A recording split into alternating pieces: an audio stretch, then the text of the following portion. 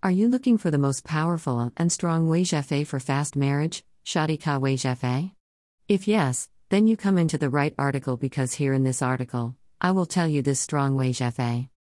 It should be helpful for those men and women who want to get married to their beloved ones. So, if you are one of them, then be in this article, because here in this article, you will see lots of things related to love couples. Wazifa for successful marriage. We all know that marriage will be successful when it is done at the perfect time.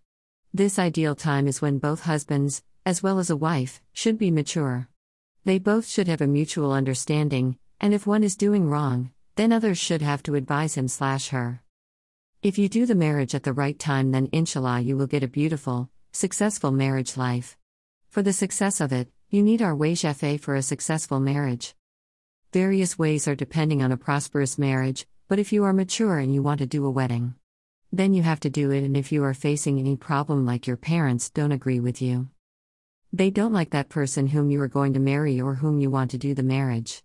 There are also the other reasons why you want to do a wedding doesn't have the same cost which you belong to thing. So at that time, you have to take help from the Almighty Allah. You can also recite any surah in the Holy Book Quran. We all know that there are 114 surah in the Holy Book Quran, and if you want to solve any problem, you will see the solution to your question in any one of the surah, which is in the Holy Book Quran. Wazifa for marriage problems. The meaning of marriage is not only the sexual union or giving birth to the children.